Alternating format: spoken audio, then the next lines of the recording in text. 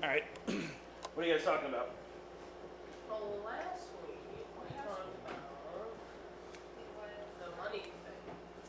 Yeah. Money can't buy you happiness. Like that type of stuff. Fair enough. Where did you talk about? From where in the Bible did you talk about that? James. Okay, so we're in the book of James. Who's this guy, James? Jesus' half brother.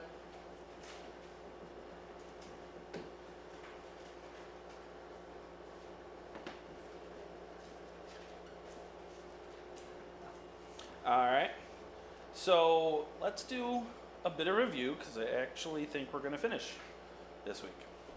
So, all throughout this book, James has been talking about a theme. I think this is our 10th lesson, 10 weeks. Probably been talking about it for 3 months now. What do you guys think is the theme?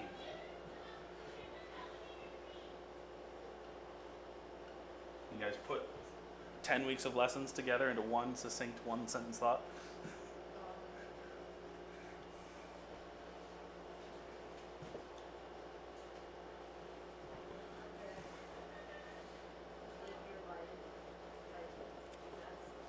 Okay, we're close. We're close there. So, in chapter 1, we started off talking about what? Temptations and trials, right? Remember all of that? Temptations and trials. And how they're different.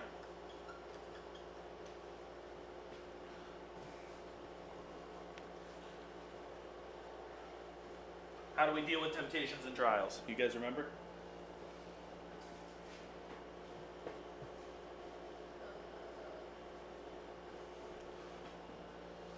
There's 2 ways.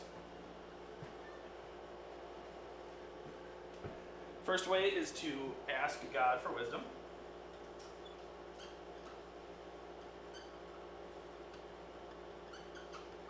And the second way,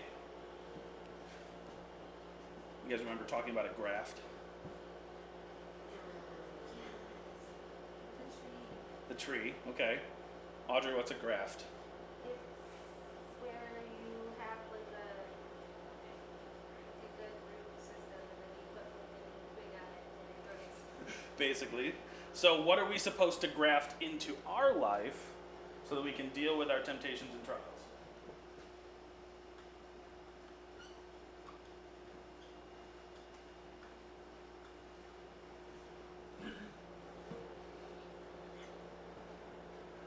You guys learn anything? I'm just kidding. Supposed to graft in the Word of God. Right? Which means, quite simply, The Bible. read your Bible. Yes, absolutely. All right, then we looked at how we should treat those around us.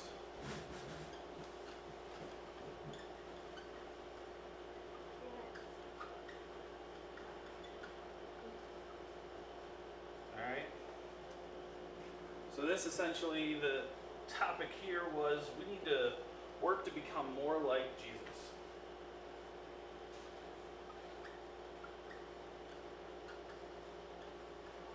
Right? We talked about clothes and appearances, stuff like that. After that, we talked about living faith. All right?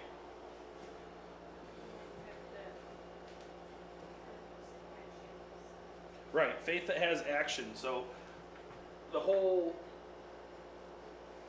summary of the New Testament is that we are saved by faith alone through grace, right? But living faith is the type of faith by which we are saved, right?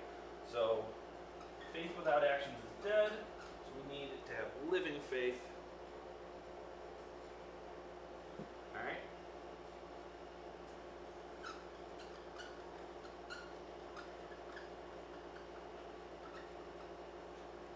Then we talked about tongues. You guys remember this one? Yes, we talked about Pastor told you guys, just shut up. Right? That's basically what the summary was. All right. How can you avoid offense? Can you do it by yourself? Exactly. That's not something we can do. So we need Jesus in our life to avoid offense.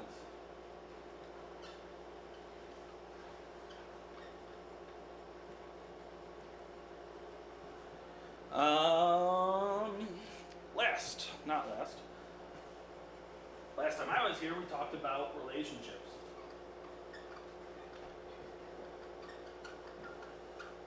Specifically, conflict.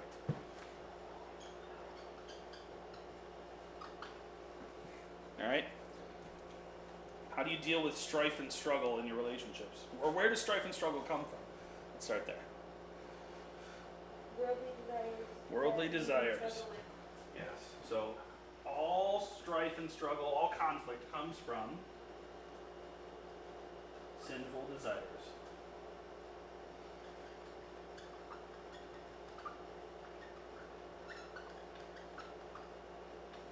So what do we do?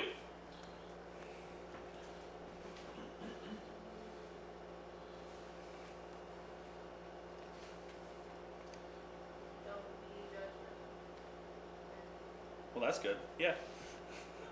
Not what I'm looking for. Submit yourself to God. Yeah. You need to pray and align your will with God. Submit yourself. Right?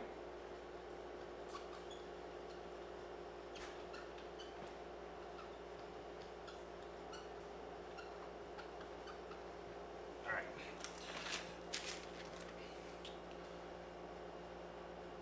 What'd you guys talk about last week? Money. Okay. Yeah, the money can't buy happiness. So let me start here instead. Can you guys figure out the theme so far?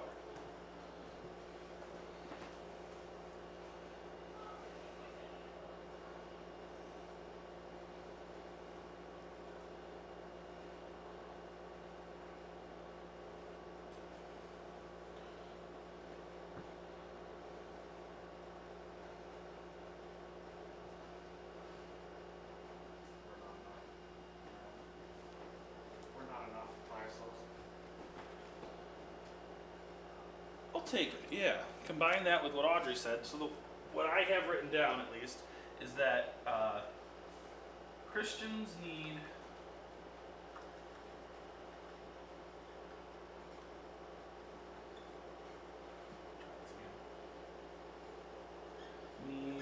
to completely depend on Christ. Alright? Because we're not enough. Alright? We can't control our tongues. Temptations and trials, we can deal with that when we graft in the Word of God. We can't deal with it on our own. Alright? We have to have living faith. And to do that, we need to be motivated by the Holy Spirit in us. Alright? That is the theme of the book of James. We need to learn to completely depend on Christ. So, what you talked about last week, money, right?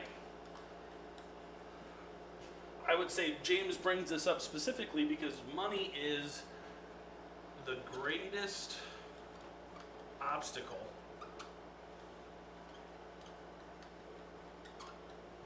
in learning to completely depend on Christ. All right? So, tell me more about last week.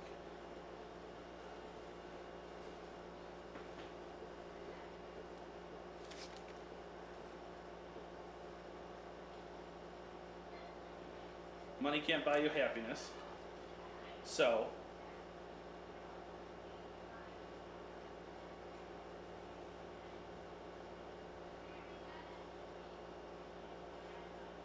do you think what you talked about last week was just for people who are rich?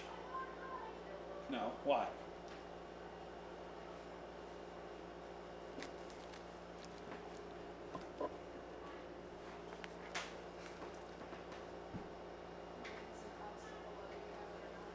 and deaf, I'm sorry. Money is an obstacle whether you have it or not. That's true, because you could be focused on gaining wealth, even if you don't have it.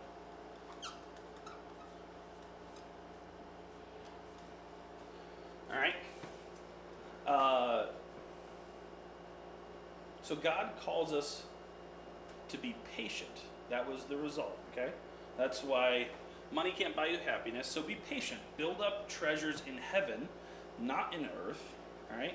So that when you get there, that's when your reward will be. So, this week we're going to kind of wrap all of this up and kind of hopefully summarize the theme and give us our greatest tool.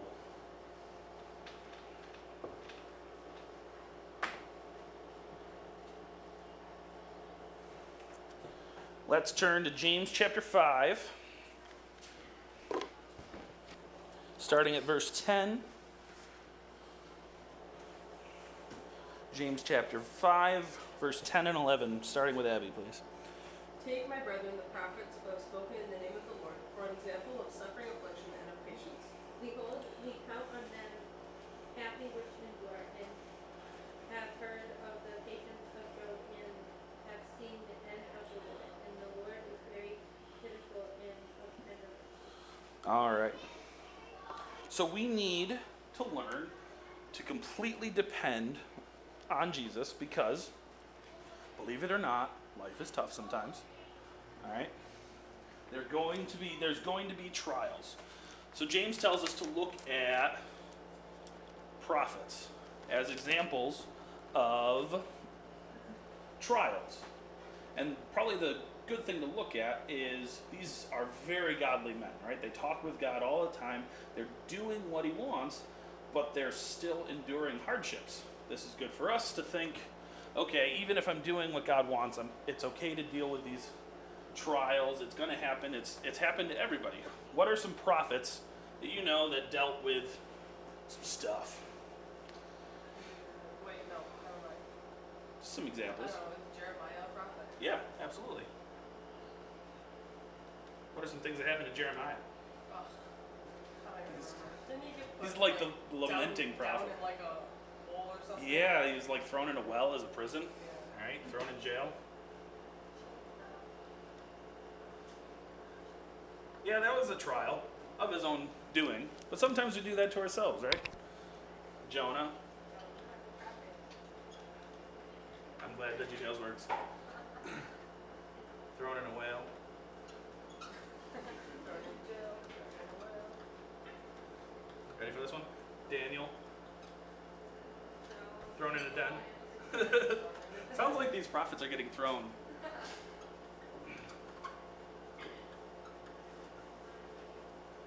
All right?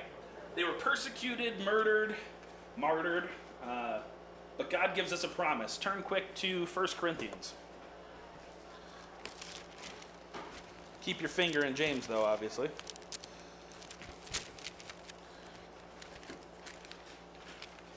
First Corinthians chapter 10,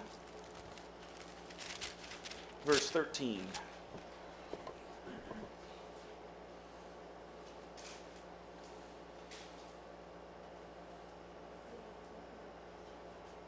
There hath no temptation taken you, but such as is common to man. But God is faithful, who will not suffer you to be tempted above that you are able, but with the temptation also make a way to escape, that you may be able to bear it. All right. So God promised us that, yeah, we're going to deal with some stuff. All right? Even the prophets did. But he's never going to try us more than we can handle. All right?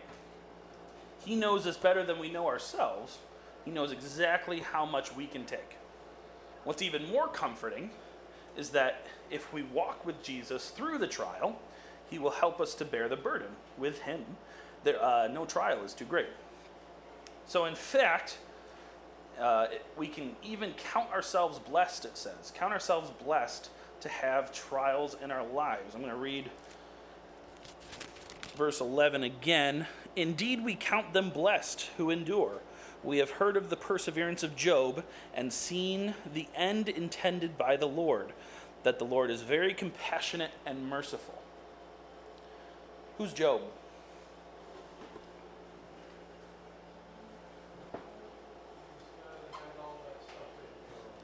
Like everybody Okay. in his entire family like got killed. Yeah, that's true. Give me a little more in-depth story. Go ahead. Wasn't it?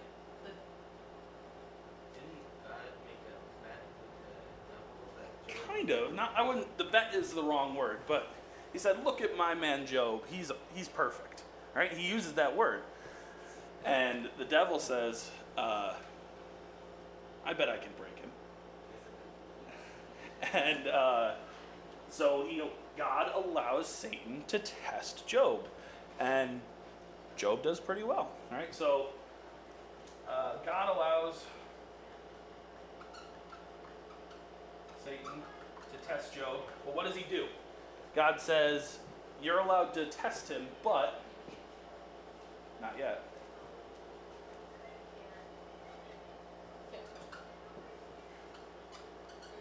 But you can't touch the man. You can't hurt him yet. Alright? So then what? Job has a lot of livestock, a big family, lots of sons and daughters. And in like one afternoon, they're all dead. All of his money is gone, his house is destroyed. So Satan takes every worldly and familial possession from him, but doesn't actually touch Job. Alright? And Job praises God. So then Satan goes back to God, and God says the same thing. Look at my man Job, he's perfect. And Satan wants to test him again. And this time God allows him to affect his health. Right? But then God says you can't kill him. So what does Satan do? What happens to Job? Right, he gets boiled. Yeah.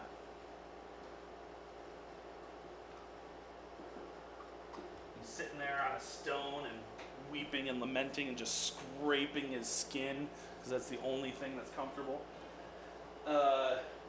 And 40 chapters later, he goes through this trial and doesn't curse God. All right, he even gets to have a conversation with God, even though his friends are there berating him and saying, "You must have sinned. You know, it's your fault. All of this stuff is happening to you." And what's the end result?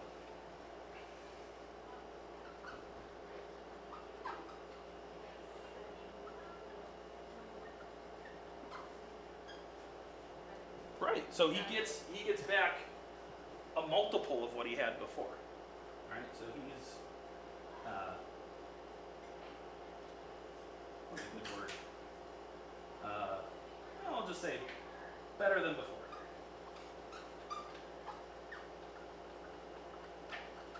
So now we can look at our example of Job. How does Job, even though he's not necessarily a prophet, how is he a good example of how we should go through our own trials? That no matter what happens, you depend on God.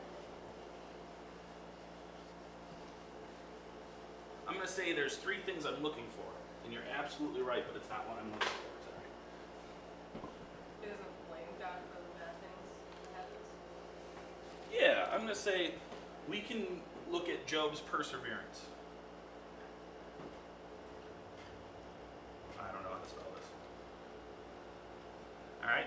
Specifically, that he never blames God, never curses God. Even though all of this terrible stuff is happening. What's another good example that we can take from Job's story?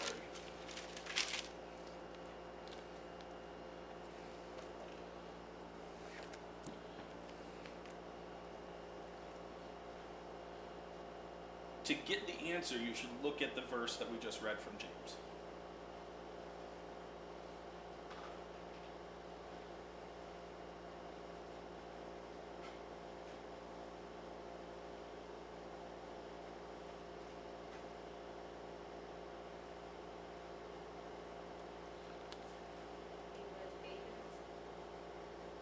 that's here.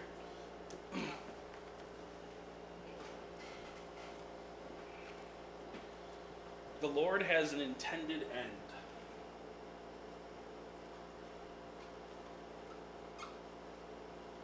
It's right out of the verse, right?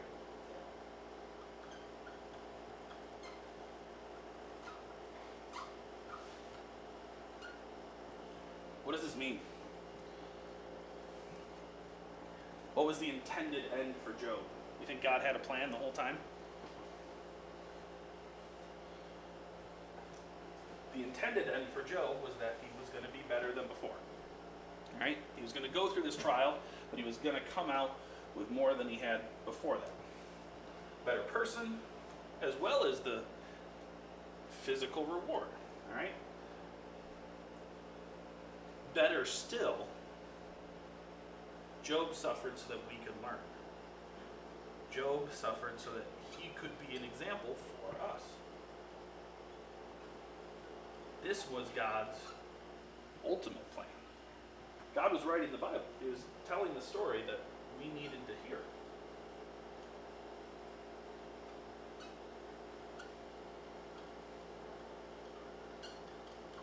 All right? What is the intended end for us?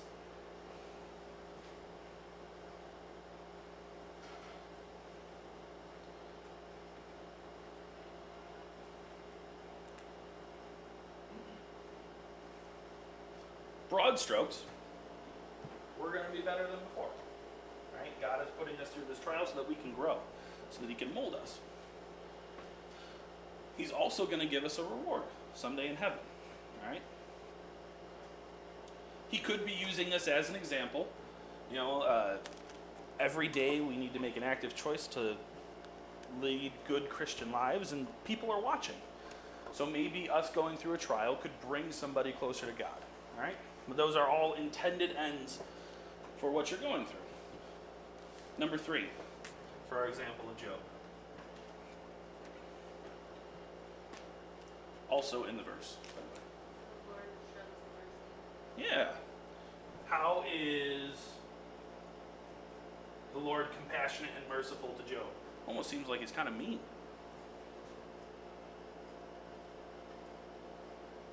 Doesn't allow it to be destroyed. He didn't let him die.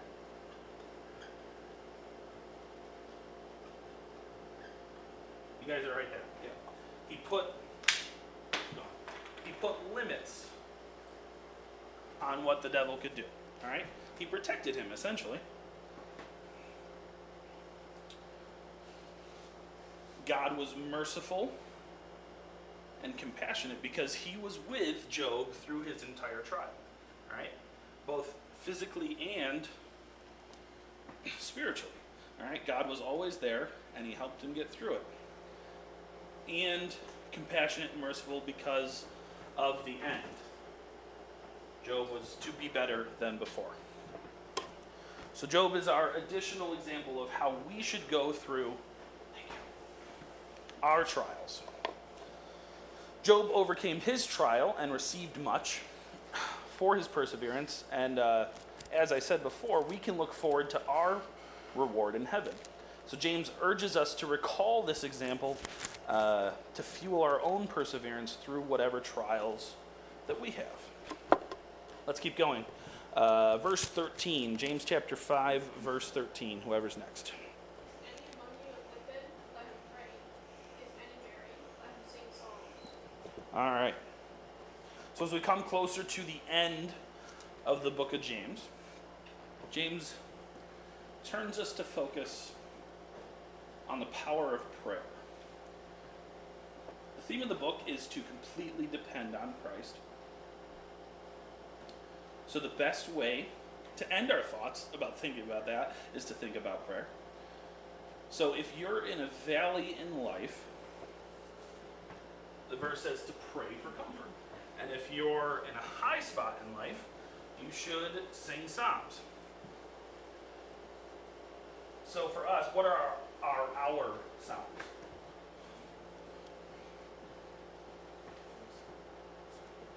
Hymns, very good. I'm telling you, I'm deaf today. So, Singing hymns is another way for us to praise God, or is a way for us to praise God. It's also a way to pray. All right? So I think this could even be flipped.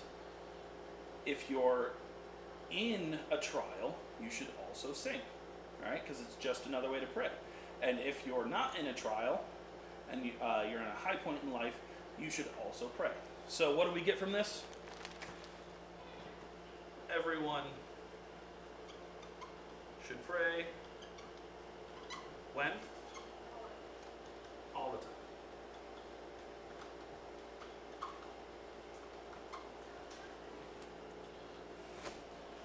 Verse 14 through 16.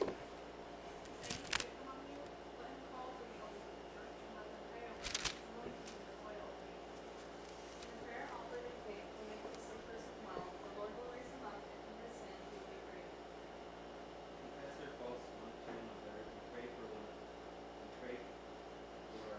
that ye may be healed. The effectual fervent prayer of the righteous man availeth much. All right.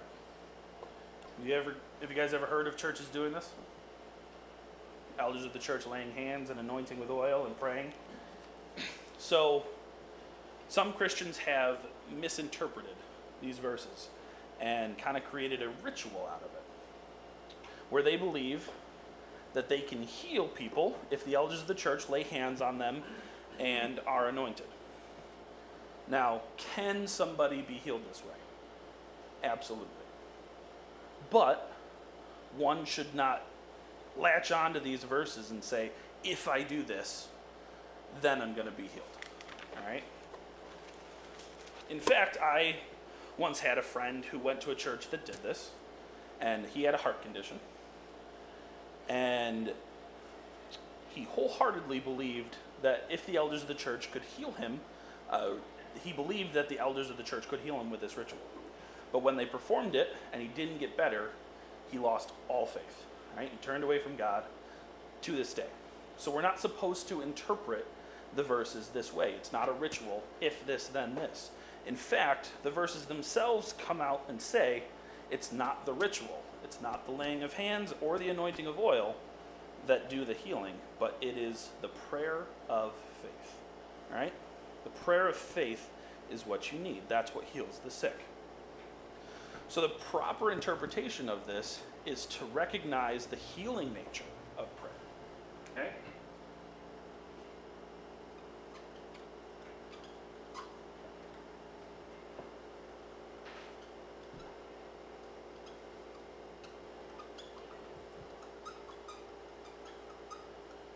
So prayer has healing powers that come from God, all right? Both spiritual, because it can renew you spiritually, and physical.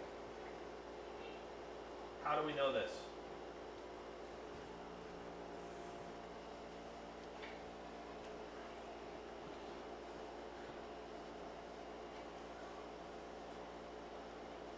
I'd say almost every week there is a healing prayer answered in this church. All right? Okay? We see it in our lives every week. That's why we ask for healing at our church every week. God promises right here in these verses that if that prayer is fervent, it will work, okay? The fervent prayer avails much. What does fervent mean?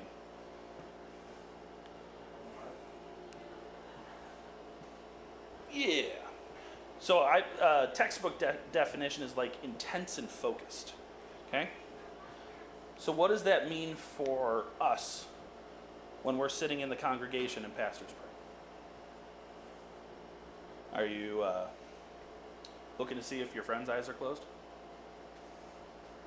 My favorite things is counting the circles in the ceiling tiles. Do you know how many there are? What do you think you should be doing? Absolutely. All right. So, praying, but actively praying, okay? Not just sitting there listening. When you hear what Pastor has to say, send those words up to heaven from your own heart as well, all right? Your prayer matters just as much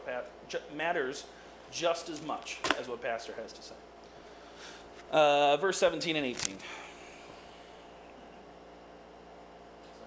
Elias was a man subject to like passions as we are. He prayed earnestly that it might not rain. And it rained not on the earth but a space of 3 years and 6 months.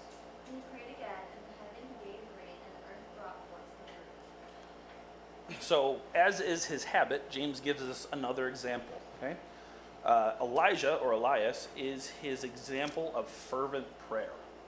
Elijah's prayer was earnest, meaning truthful and meaningful, or in other words, fervent. And James wants it to be clear. Elijah was just a regular guy, just like you and me. That's why he says Elijah was a man with a nature like ours.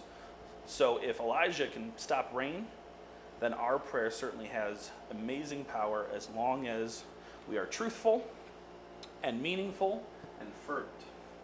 All right, keep going. Finish up verse 19 and 20. Brethren, if any of you do err from the truth, and one convert him, Let him know that he which converteth the sinner from the error of his way shall save a soul from death, and shall hide a multitude of sins. All right, so James finishes with kind of the goal of all prayer. Right? Prayer is the tool that helps us grow even closer to God. Through it, we can continue to draw closer to Him. We all know that it is human nature to wander from God.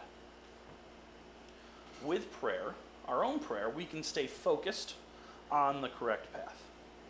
If you see others falling into sin around you, this is telling us to pray about it. All right? Talk with God. He may call you to help that person. He may want to use you as the tool to bring this person back to Him. And if He does that, He'll give you the words to say. Ultimately, we all wander, right? That's what the song says, prone to wander, Lord, I feel it. Prone to lead the Lord I love. Leave the Lord I love. And the greatest strength of prayer is that we can ask for forgiveness.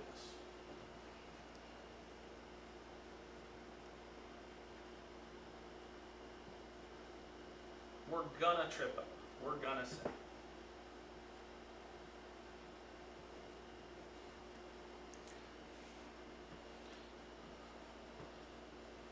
This forgiveness will cover our own multitude of sins, thanks to the grace of Jesus. So this is the ultimate complete dependency on God. We can't do it. We can't have eternal life. We cannot cover our own sins, all right? We have to completely depend on Christ to pay the price for us, all right? We owe Him our life here on earth because of that. Because He has purchased our sinful souls and forgiven us so that we may live in eternity with Him. So that is the book of James. The theme is learn to completely depend on Christ in everything that you do.